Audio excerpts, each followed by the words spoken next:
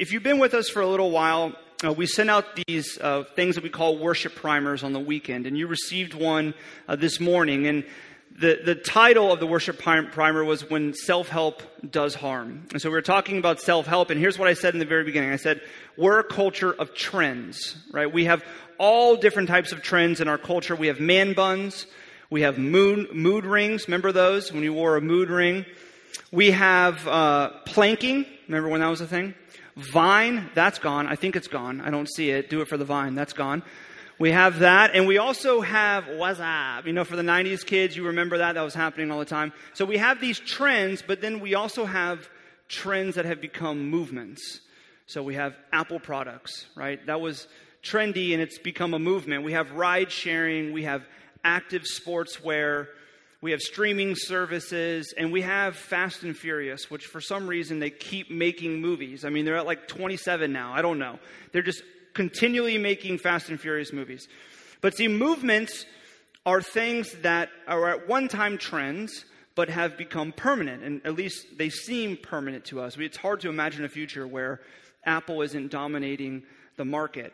But see, what can happen is that eventually movements are taken over by trends that become movements. And I was thinking about that this week, and I was wondering, what if we started a trend that became a movement where we overtook activewear and we made casual, baggy clothes with weird logos that you win at like a free t-shirt contest? That became style.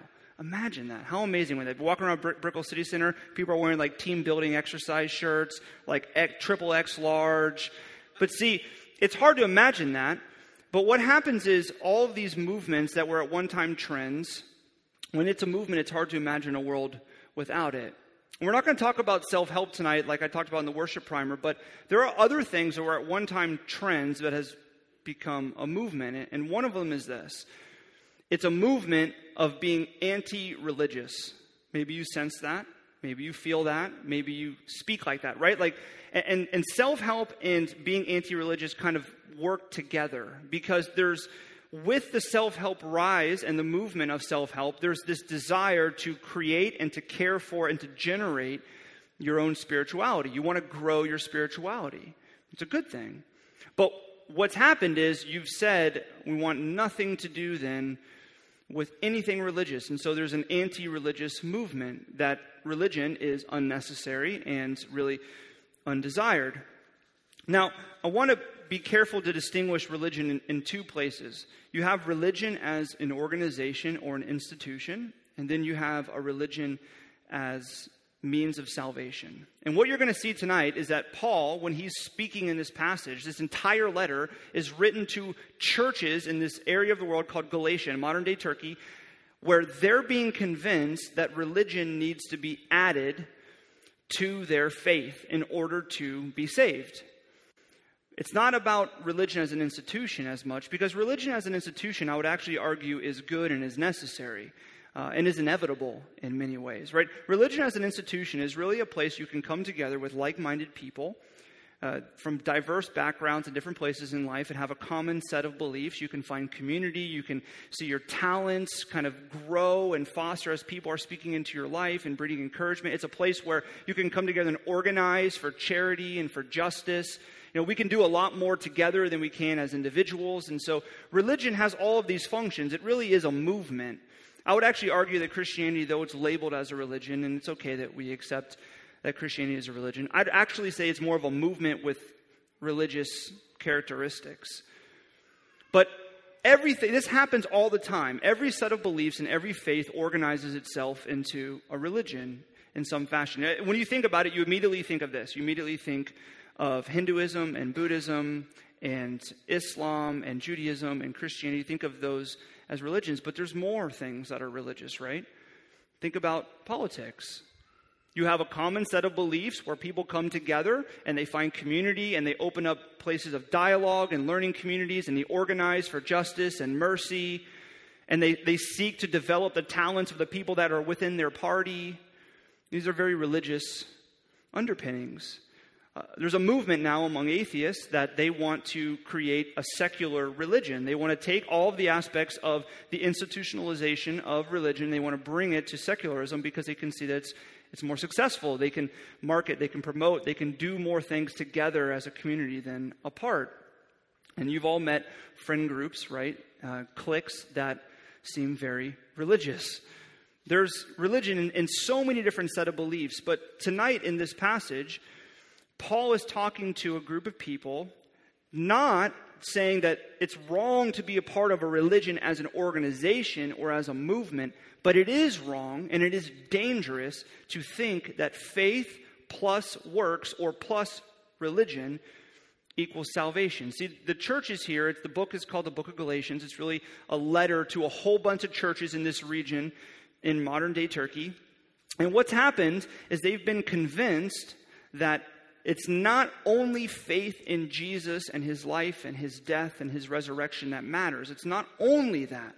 That was like step one. Step two is they need to add all of these religious duties in order to be a good Christian and in order to actually inherit the kingdom of God and be saved. And they've actually been told, here are some of the things that they had to do. So they've been told, you need to get circumcised, adult circumcision. Imagine that. They're told that you need to start attending all of these religious festivals. You need to stop eating certain foods and then eat certain foods. You need to add all of these different rhythms and things to your life because, listen, Christian, in order for you to be saved, in order for you to have eternal life and be with God eternally, it's not just faith, but you also have to be religious. You have to perform. You really have to perform for God. And you think about this and you wonder, why would Paul write an entire letter to a church that's being told that they need to be more religious? Well, it's because that's totally opposite of the Christian gospel. The Christian gospel is faith plus nothing equals salvation. Not faith plus works, not faith plus religious duties, faith plus nothing. And so Paul wants to write to them, and over the course of this letter, he's telling them, do not fall to this trap that is promising you freedom and is telling you you're going to be a good Christian. Everything's going to be better if you think you can perform for God. So he's come to them and he said, listen, you think that you're going to add all of these things to your faith. Well, you're mistaken. But you can imagine what's happened to these people, right? The people in Galatia were non-Jews. They were Gentiles for the most part. And so their spiritual journey was drastic. Okay, so a lot of them were worshiping other gods. They're worshiping all different types of gods. They maybe chose a few, or they chose different ones at different times. Some of them were really into philosophy, and so they were cultivating their own spirituality.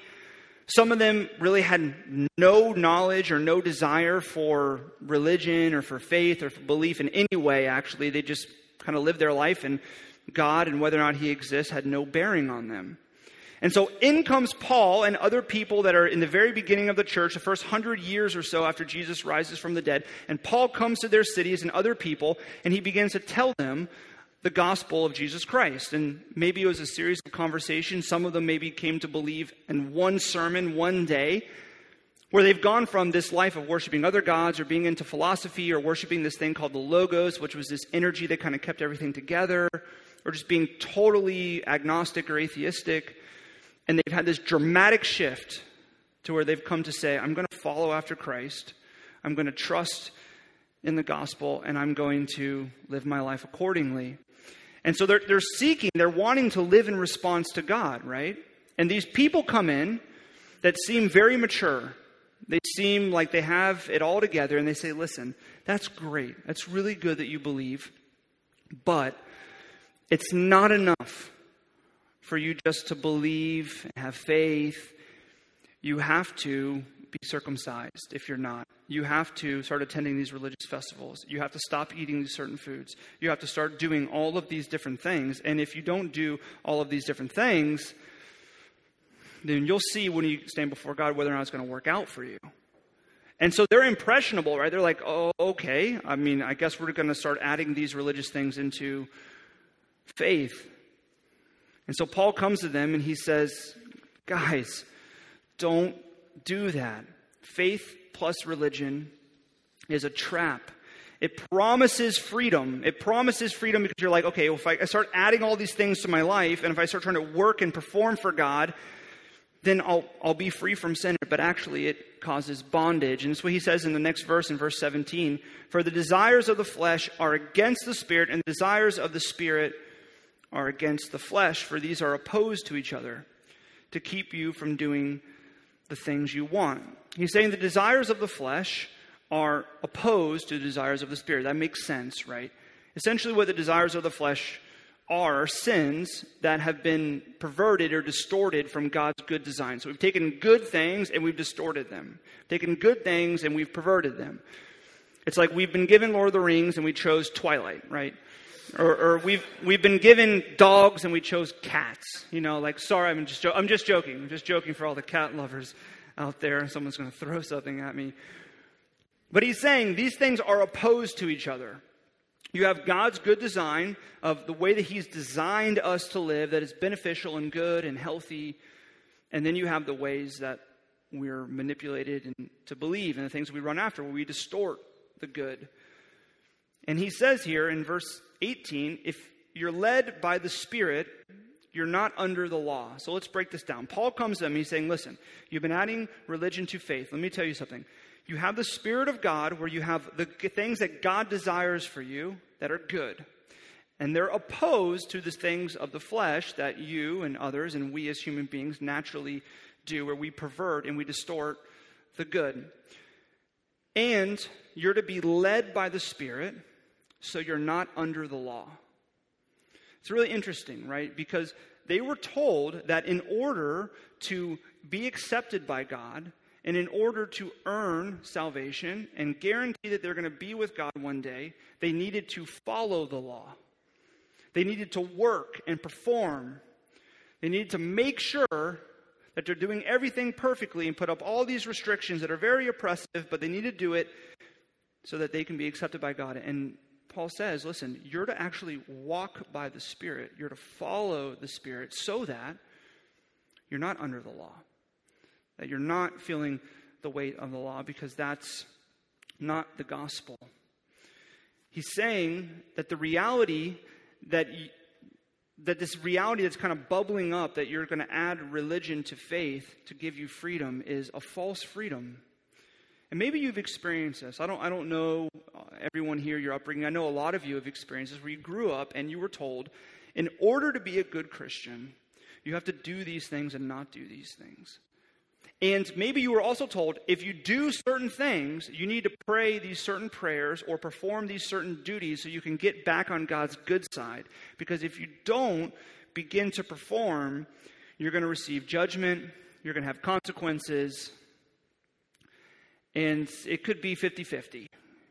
You got to make sure you stay on God's good side by keeping the rails in your life through religion, because salvation is faith plus religion or works. And all of these things are really oppressive. And if you've been in that environment, you've felt that, right? These restrictions that are weighing down on you and you can never uphold. And you're always questioning whether or not you're a Christian and whether or not God loves you and whether or not he's judging you. And maybe that's why I lost that relationship. And maybe that's why I didn't get that job. And maybe that's why I'm still in the place that I'm at right now, because I'm not performing enough. And this is a false freedom. See, in the previous chapter, it's on the screen behind me. If it's still, it's working. He says this in chapter 4. He says, when the fullness of time had come, God sent forth his Son, Jesus, born of a woman, born under the law, to redeem those who were under the law, so that we might receive adoption as sons and daughters. And you are sons and daughters, because God has sent the Spirit of his Son into our hearts, crying, Abba, Father.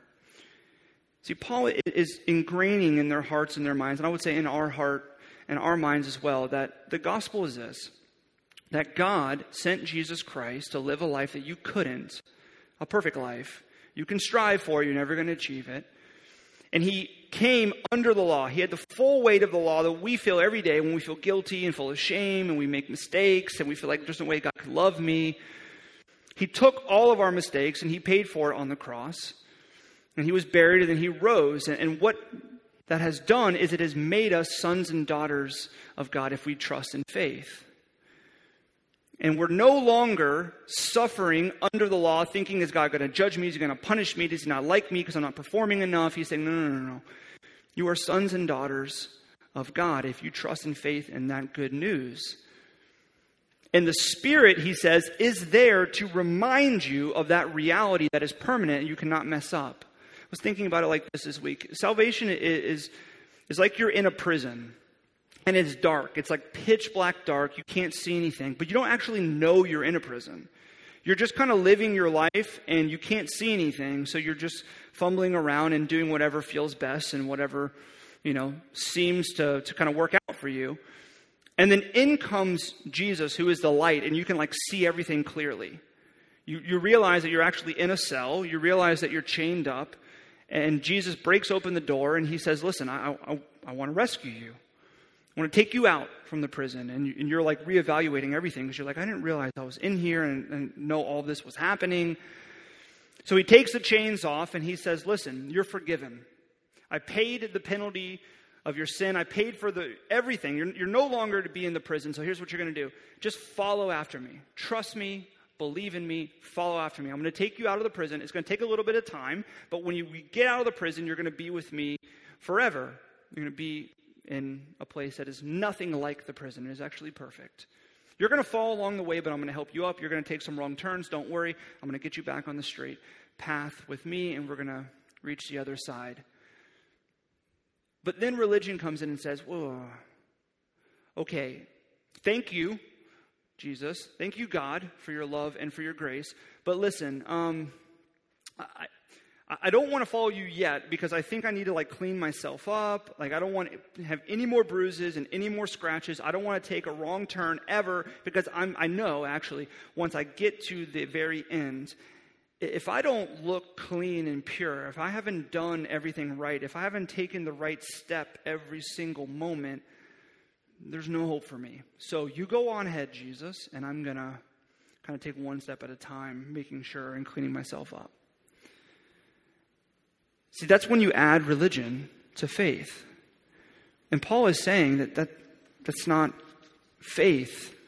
Faith is relinquishing control and saying, I'm actually going to trust you, Jesus, that I'm a son and a daughter, that you love me and you've forgiven me even when I make mistakes, and when I fall, you're going to pick me up. When I take the wrong turn, you're going to bring me back on the path.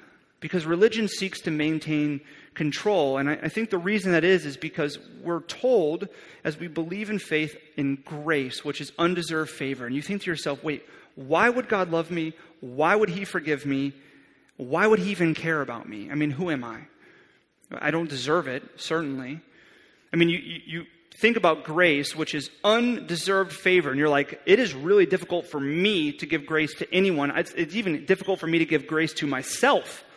Why would God, who is perfect and holy, give grace to someone like me? And so because we have a hard time processing grace, we think to ourselves, wait a second, I probably need to earn this somehow. Right? God's given me this gift of grace, this relationship through faith that is eternal, but I don't really understand why. And so I think I need to earn it. And that's why religion as a means of salvation is an attack on grace, because it's taking undeserved favor and is trying to make it earned favor. Trying to make unearned favor into earned favor. And Paul is saying to them, don't do that. Follow the Spirit. So you're not under the law because you've been received as sons and daughters of God through the grace of Jesus Christ. And then he gives them this meat, which would have probably made their religious underpinnings go crazy. You heard it as Patrick was reading, and you're like, whoa, this is going to be a heavy sermon. He says, verse 19, the works of the flesh are evident. Here we go. Sexual immorality, impurity, sensuality, idolatry, sorcery, enmity, strife, jealousy, fits of anger, rivalries, dissensions, divisions, envy, drunkenness, orgies, and the like. And then here's the most terrifying part. I warn you, as I warned you before, that those who do such things will not inherit the kingdom of God. This is where the desire for control and where we want to add religion to faith creeps in, because we're like, thank you, Paul, for giving me a list.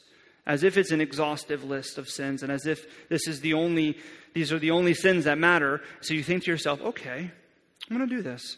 Sexual immorality, impurity, sensuality. Perfect. Not going to kiss. Not going to hold hands, maybe high five. That's 6 inches for the Holy Spirit. We're going to really be careful about this, right? Idolatry, no statues in my house. Sorcery, not going to read Harry Potter. Don't worry about it.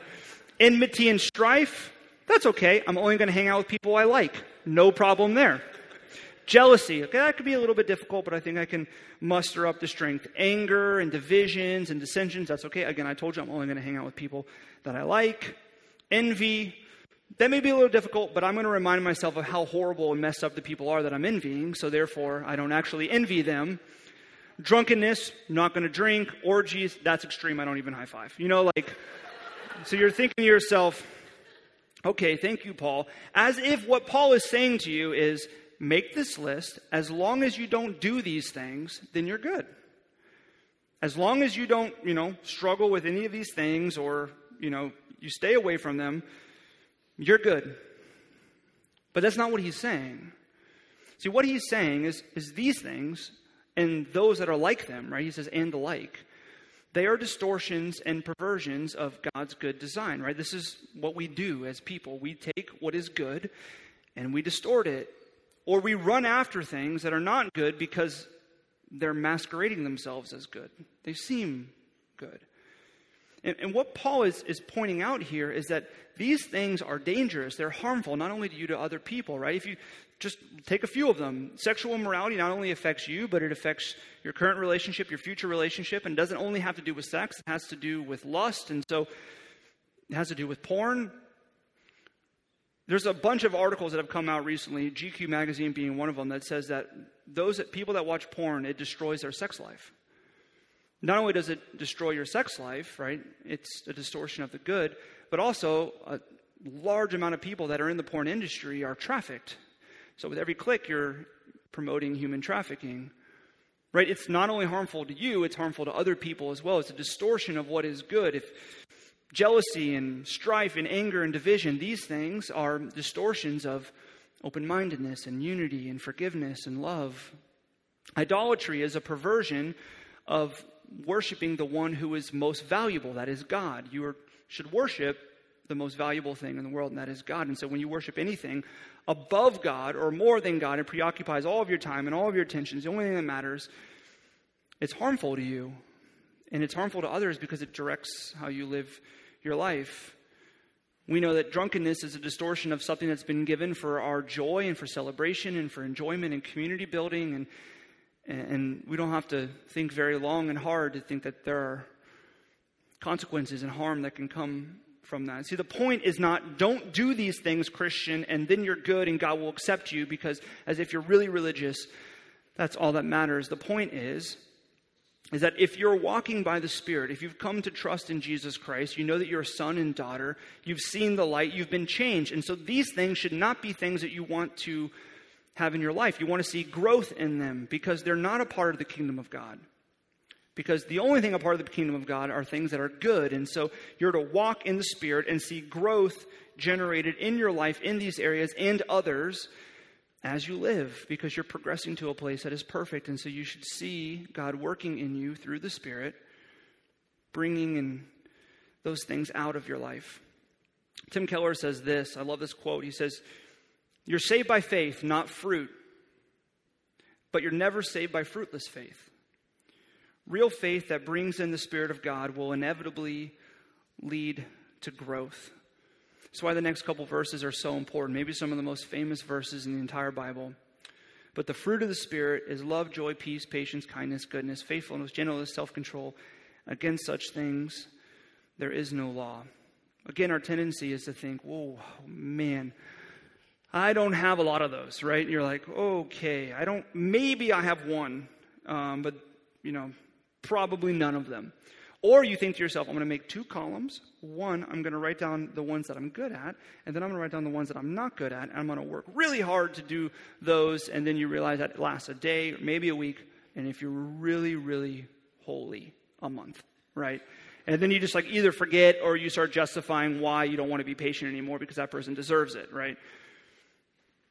That's why it's really important what he says at the very end. You kind of skip over it. He says, against such things, there is no law. See, a law commands you, right? There's a law on the many streets, drive 60 miles an hour. That's a law. There's a law that says pay your taxes. It's a law. It's a command. There's a law that says don't walk across the street until there's a green hand or a green person walking. It's a law. And these are commands, and the command is fall in line. Follow and fall in line. And some of them we obey, or we should at least pay our taxes. Some of them were like 60 miles an hour is way too slow. I'm not going to do that. And some of them, if you live in Miami, you didn't even know exist, right? Like, wait, you're supposed to walk with the green hand? I didn't even know what that thing was for. See, but we take this mentality and we bring it into Christianity, right? We take these commands and we think, okay, I need to believe and trust in God. I need to trust in the gospel of grace in Jesus Christ, his life, his death, his resurrection. And I need to follow and fall in line, or else God's not going to love me. He's not going to forgive me. It's going to be kind of hit or miss. And so what happens is we as Christians become known for what we're against and not what we're for. Because we take the fruit of the Spirit and we make it the fruit of the self. As if what Paul is saying is that we're supposed to generate all of these things in our life as if we have the ability to do so. But he says there's no law, meaning there's no command. Against such things there is no command. If you've ever planted something before, you know that when you put a seed in the ground, you don't put it in the ground and cover it with dirt and then say, grow, right? You'll be doing that for a long time. It won't grow. And if you're like me, it just will never grow. But you put it in the ground and you wait. It grows on its own. As the sun beats down and as the water comes, the seed will grow. And then when it becomes a tree, miraculously it grows to become a tree. And you don't walk out back and say, now I have a tree. And you say, produce fruit. It's not going to listen. It doesn't receive commands. It leans in towards the sun and it receives the rain. And then naturally, organically, it grows. You see, the gospel is this, and this is what Paul is getting at to these Galatian Christians and to us. He's saying the gospel is that God has planted a seed in your heart through faith, that Jesus has lived a life you couldn't, he's died a death you deserved, and he's come forth from the grave. And through faith alone, you are accepted and forgiven and loved by God. And he's going to grow that in your heart. He's going to grow that in your mind. You're going to see things you never saw before. And if you've come to faith, you know that. You're like, whoa, I'm seeing everything differently now. But he's also saying that as you live now and as you walk by the Spirit and as you live by the Spirit, you're to be like a tree in a sense. Not falling in line with the commands or else God's not going to love you, but instead leaning towards the sun and receiving the rain. So you lead towards the Son who is Christ, and you look at him and you focus on him and you remind yourself of his love and his grace, and then you receive the rain, as the Holy Spirit is often compared to as the rain. And as you receive the Holy Spirit, what happens is he produces his fruit in you. You're not producing it yourself. He produces it in you because you're leaning towards the Son, that is Jesus Christ, and you're opening yourself up to receive the rain, that is the Holy Spirit, and then miraculously God produces fruit in you. Dietrich Bonhoeffer, he says this is one of my favorite quotes. He says, fruit is always the miraculous, the created. It's never the result of the willing, but it's always a growth. The fruit of the Spirit is a gift of God, and only he can produce it. They who bear it know little about it as the tree knows of its fruit. They only know the power of him on whom their life depends. So he's saying, lean towards the Son and receive the Spirit. And that's why he closes in verse 25. He says, if we live by the Spirit, let us also keep in step with the Spirit. You see, living is the root of your faith as you live in the Spirit and then you walk with him. And I want to just give you a few, in closing, practical things. It's not exhaustive, but an encouragement to you. I think, what does it mean to live in the Spirit and walk in the Spirit? I could say that, but what does that look like in my everyday life? And I think that there's a few things that you see throughout Scripture. And what does it look like to see fruit produced in my life? Because it should be a natural result of faith, but it isn't the thing that saves you. So I think first step in living in the Spirit is you acknowledge the gospel, as we've talked about tonight. You acknowledge that God loves you and he's forgiven you. Even when you make mistakes, he loves you. And you preach that to yourself every day, that God loves me. I'm going to be in relationship with God because I believe and trust in him. And he's going to produce and generate fruit in my life. Secondly, you pray. And you actually pray and ask the Holy Spirit for guidance. That means you have to actually block out time, which is difficult for us, right? You have to wake up in the morning early with a cup of coffee and pray. You go on a run and pray. Take out the journal and pray. Whatever works for you, but you got to set aside time. Ezekiel 36 says that God promises to put his Spirit in you so that you might obey his design. Isn't that great? He puts his Spirit in you so that you might obey his design. So you should pray to him. And then third, meditate. Listen. Meditation isn't only for yogis, guys. Meditation is a very Christian practice, right? Psalm 46 says, "Be still and know that I am God." See, when we're praying and asking the Holy Spirit to give us guidance, we also have to take a moment and listen. Without distraction, without our phone. Just listen, whether you do that through journaling or walking or just being still, or maybe you want to do it through stretching. So you live in the Spirit by acknowledging the gospel, praying to the Holy Spirit, and listening. And then you act, or you walk in the Holy Spirit by acting. See, the Christian life is not, Dallas Willard puts this really well. The gospel, or the Christian life, is not opposed to effort. It's opposed to earning. You cannot earn your salvation. You cannot perform for God so that he'll love you. No. You respond to God. But there's effort involved, right? So when you're acknowledging the gospel and you're praying and you're listening and you're meditating, if God says, listen, you need to be loving to that coworker, you don't just say, well, I'm going to go to work today and be rude, God, unless you do a miracle, right? That's not how it works. You're going to say, okay, well, I'm going to go and maybe I'm going to ask for forgiveness, or maybe I'm going to sit with them at lunch and get to know a little bit about who they are.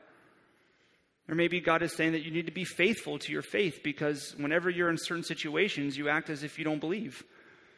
So maybe you need to be courageous, or maybe you have a lack of joy and the Holy Spirit is telling you have a lack of joy. So you need to kind of write down all the things that you have to be thankful for and all the reasons you have joy. And maybe you're running after things that you think will bring you joy, and you need to stop because they're actually robbing you of joy. You need to act. You need to do something. And then lastly, you need to be thankful, because God is the one that will be growing fruit in you, because it's the fruit of the Spirit, not the fruit of the self. And so you need to come together in corporate worship and praise God in small group, in personal worship, and just thank him for what he's doing in your life. See, my prayer for you and my prayer for me, I'm in the same boat, is that we would never think that it's faith in Jesus plus religion or works equals salvation, because it's not. It's faith in Jesus, the gospel of grace alone, is the means of salvation.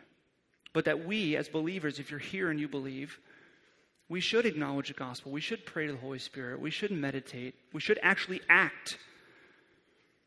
And we should be thankful as we see God growing and generating fruit in our life. Let's pray.